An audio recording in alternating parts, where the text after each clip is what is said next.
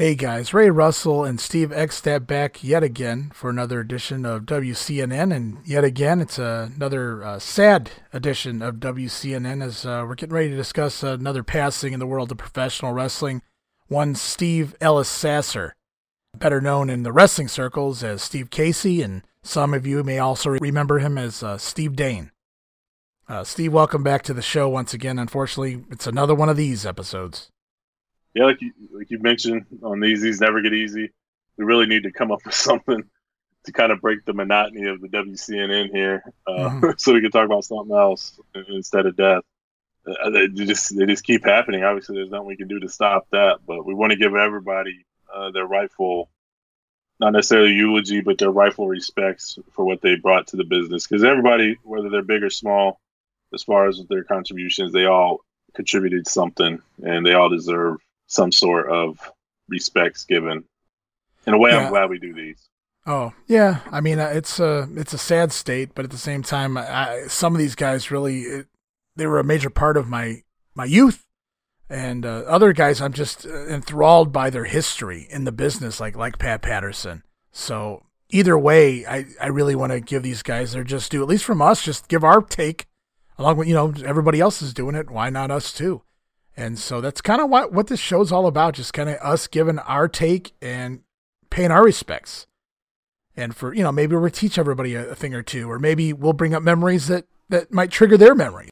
And it's always good to think of fond memories, when people pass. Celebrate their life maybe more so than mourn their death. At least that's what I try to do. Steve, this episode's kind of timely for us because it involves a wrestler by the name of Steve Casey, who over at the Wrestling Memory Grenade, we've been covering him all year in the NWA 1989. And I'm going to do a little piece on him here, and then we'll talk just a little bit about Steve Casey. Born October 30th, 1958, Steve Sasser, known in the wrestling circles, as I mentioned before, as Steve Casey, a.k.a. also Steve Dane, of Howe, Texas, just north of Dallas, not to be confused with the Irish wrestler, Steve Casey, who also wrestled as Steve McCoy, the son of Black Angus Campbell, who competed in both the United Kingdom and the United States between 1979 and 96. And I want to make that very important here because this particular Steve Casey, Steve Dane, broke into the business right around 1986, I believe. But sometimes you'll see results from prior to that with this name lumped in with him, and it's not him. It's confused. There's two different Steve Casey wrestlers. I just want to make that clear here as we get going. Steve Sasser was trained by Texas wrestling legend Cowboy Scott Casey and adopted his last name to become kayfabe brothers in the sport. Casey wrestled predominantly in the Texas territories throughout the late 1980s before receiving a big break, being brought into the Turner-owned NWA in January of 1989. Thanks in part to his tremendous physical appearance, some may liken to a smaller Lex Luger, Casey initially received an undefeated push for the first couple of months with the company, but after a brief initial push, Casey slowly fell down the card in the NWA, mostly playing the jobber to the star role to the higher level stars through the end of the summer of 1989. Casey would return home to Texas and continue to compete, now under the name Steve the Great Dane, and later sensational and even stunning Steve Dane. Spending much of the early 90s working in the heel role for the USWA's Dallas promotion and later the Global Wrestling Federation, Dane became one of the better-known heels on ESPN, and by 1992 would have a rivalry that everyone from the era would remember. In 1992, Dane's feud with the second-generation star Chaz Taylor, son of Texas stalwart Tug Taylor, would become a weekly episodic rivalry that could see no end. Week after week on ESPN, the two men would continue to try and outdo one another, no end in sight, until it happened. The first ever, and hopefully only ever, bungee cord match was set for ESPN. The two men elevated high in the air, with the use of a crane and a safety cage. The two men would fight it out. The only way to win? Throw your opponent out of the cage. With bungee cords attached, Chaz would go on to become victorious, knocking Dane out of the cage, making him the first, and once again, hopefully, the only man to risk taking a bungee cord leap in lesser than safe conditions. Though Dane wasn't done yet, yanking Chaz off the cage as well, it would seem the feud would continue on. But like all good things, the feud had to come to an end by the end of 1992, and by 1993, all was forgiven as Dane had seen the light. After a recent run with fellow heel Gorgeous Gary Young as the global tag team champions, the Goodfellows, the newly turned babyface Steve Dane would form a team with his former foe, Chaz, called the Skyliners. The duo would even go on to capture the GWF tag team titles in 1993. As the 90s went on, Dane's wrestling career became less frequent, popping up for WCW on a Dallas TV taping in 95, and later on, a pair of episodes of WWF TV from 1997, wrestling as Steve Casey. Sasser's wrestling career soon fizzled, and he went on to live a life outside of the business. Sasser passed away in his sleep on the morning of December 9th, 2020, at the age of 62.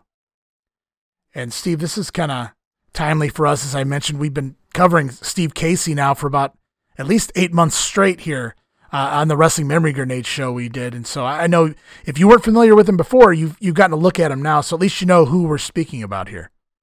Yeah, absolutely. I've seen him before we started doing the Grenade, but basically we've seen his entire Crockett run here in '89 on the Grenade, and I thought that initial push that you mentioned here was pretty solid. I mean, they gave him a chance, and I think a new booker came in, and that's pretty much it, which seems to be a trend in '89. People get pushes, and then a new booker comes in, and it gets squashed rather quickly. But I thought he looked good.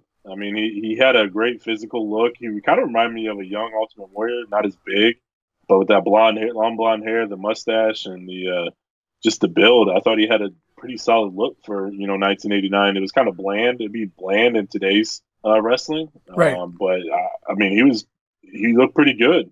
I was pretty entertained by him. I thought he served a purpose. He did a pretty good job of what he did. I think once that initial push kind of fizzled on him, I don't know how interested he was in as far as, because you see him just kind of going through the motions. But I think the biggest issue there was he just wasn't necessarily ready for being on a big time stage like that. The territories would have helped him big time there. I know you talk about his run in GWF a lot. That's the Steve Dane you remember, and I wish I'd seen more of it. I did watch some of the global stuff, but I never really got to that feud between him and Chaz.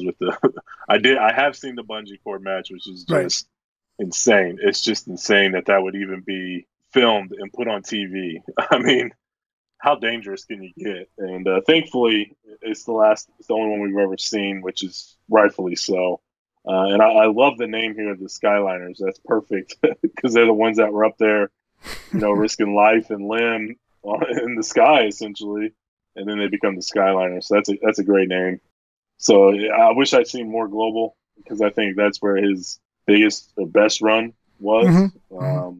And that way I can get like a true appreciation of what he did as far as the business goes. But it's sad he's only 62. That's not very old at all.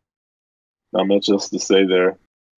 Yeah, and I agree with you, and I think we mentioned that a lot on the earlier episodes in the '89 year of the Grenade in regards to it just appeared that maybe Casey was pushed a little too soon or brought in a little too soon in the NWA, because I felt like when I watched him in 1992, he was ready for maybe more of a prominent role than what he wound up receiving in NWA. But I have to, I'm not going to sit here and change my opinion on something now just because, unfortunately he's passed away.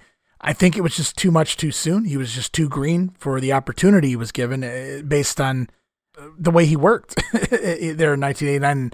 I think a lot of the higher ups kind of figured that out. And again, I don't know what happened there, but it didn't pan out. He did the best as he could on the underneath. And eventually his time was up and he was gone, but he went and continued to get better, and certainly did get better as he went back to Dallas and worked the heel role more so. That's what I remember him for, is his heel role in Dallas, both in the USWA and then later on in Global as well. And I was just always a big fan of him there. So he's always going to be Steve Dane to me. So I wanted to do this show not only because we've been covering him all year, it just came out of nowhere. Actually, we had one of our listeners send me a message several days. I believe it was something like 5 days after he passed away, because it was so under the rug, under the cover, because he had never made it, big time, so to speak, for any lengthy period of time, that it really hadn't been reported by any of the sites, which I'm kind of saddened by, because he did do more than enough to deserve more than a sentence in the Wrestling Observer, which is pretty much what he got there. And I was really saddened to see that too. When I asked Dave Meltzer about it, he said, I spoke about it last Thursday in the Observer. And I go to the Observer and there's 1 or 2 sentences written. I felt his career deserved a little more than that. But I'm not going to get into all that right now. This is more about Steve's life and what he did for the business. And we made fun, or not of him, but he's had a nickname by the announcers, Chopper. And we kept trying to figure out what the hell does Chopper mean. We've been having fun with that on the Grenade for so many months now. And we've been contacting guys left and right. Scott Casey himself. Chaz is a follower of the Grenade, on Twitter. So I asked Chaz, and Chaz really wasn't sure, but I have seen other people leave comments and things since his passing, referring to him as Chopper. So it's clearly a nickname that he received from his friends throughout time. And so I still don't know what it means or what it derives from, but I just wanted to do this show and say R.I.P. Chopper, man. And we appreciate all the fun, we've been able to come up with to make the Steve Casey character pop on the Grenade show. But also, I just really appreciate every Monday through Friday, 4 p.m., turning on Global and getting my fix of Steve Dane. Yeah, absolutely. I wish we could. That was the one mystery. It's crazy. We talked about it on the episode, like one of our last episodes of the Grenade. That's our goal for the rest of the year, is to figure out why he's called Chopper. And then next thing you know, you gave me that news. It's like, no way. Because you just don't expect it. I mean, like you said, we made him pop on the Grenade, and that's kind of like one of the reasons we did the podcast, is to give lesser known people, information on these guys that are forgotten in time. And for somebody like Meltzer to only give a sentence, like you said, that's for another time, but that's kind of a ridiculous. I mean, Global was pretty big. It was on ESPN, and that bungee cord match is historic. So obviously the guy that is in the match deserves more than a sentence, but that's neither here nor there. So we'll give him the rightful due, and just rest easy, and thoughts and prayers again with his friends and family and all his fans. Steve Casey. Yeah, and I appreciate you, brother. I appreciate you coming on here and doing this with me. It means a lot to me. All these Global guys really, and the USWA Dallas guys too, really live on in my heart, because these were guys that you come home from school every day of the week, and they're there for you on the TV. It's like you come home and you do your homework and you're watching an hour of wrestling. It's a dream that we don't get anymore. And it was such a great time in my life. And he was a big part of that. And so just one more time, R.I.P. Steve Casey, R.I.P. Steve Dane. Thank you, Steve Sasser, for entertaining us here in the NWA show and beyond. Thank you once again. And once again, we're done with another edition of WCNN. We'll be back again soon.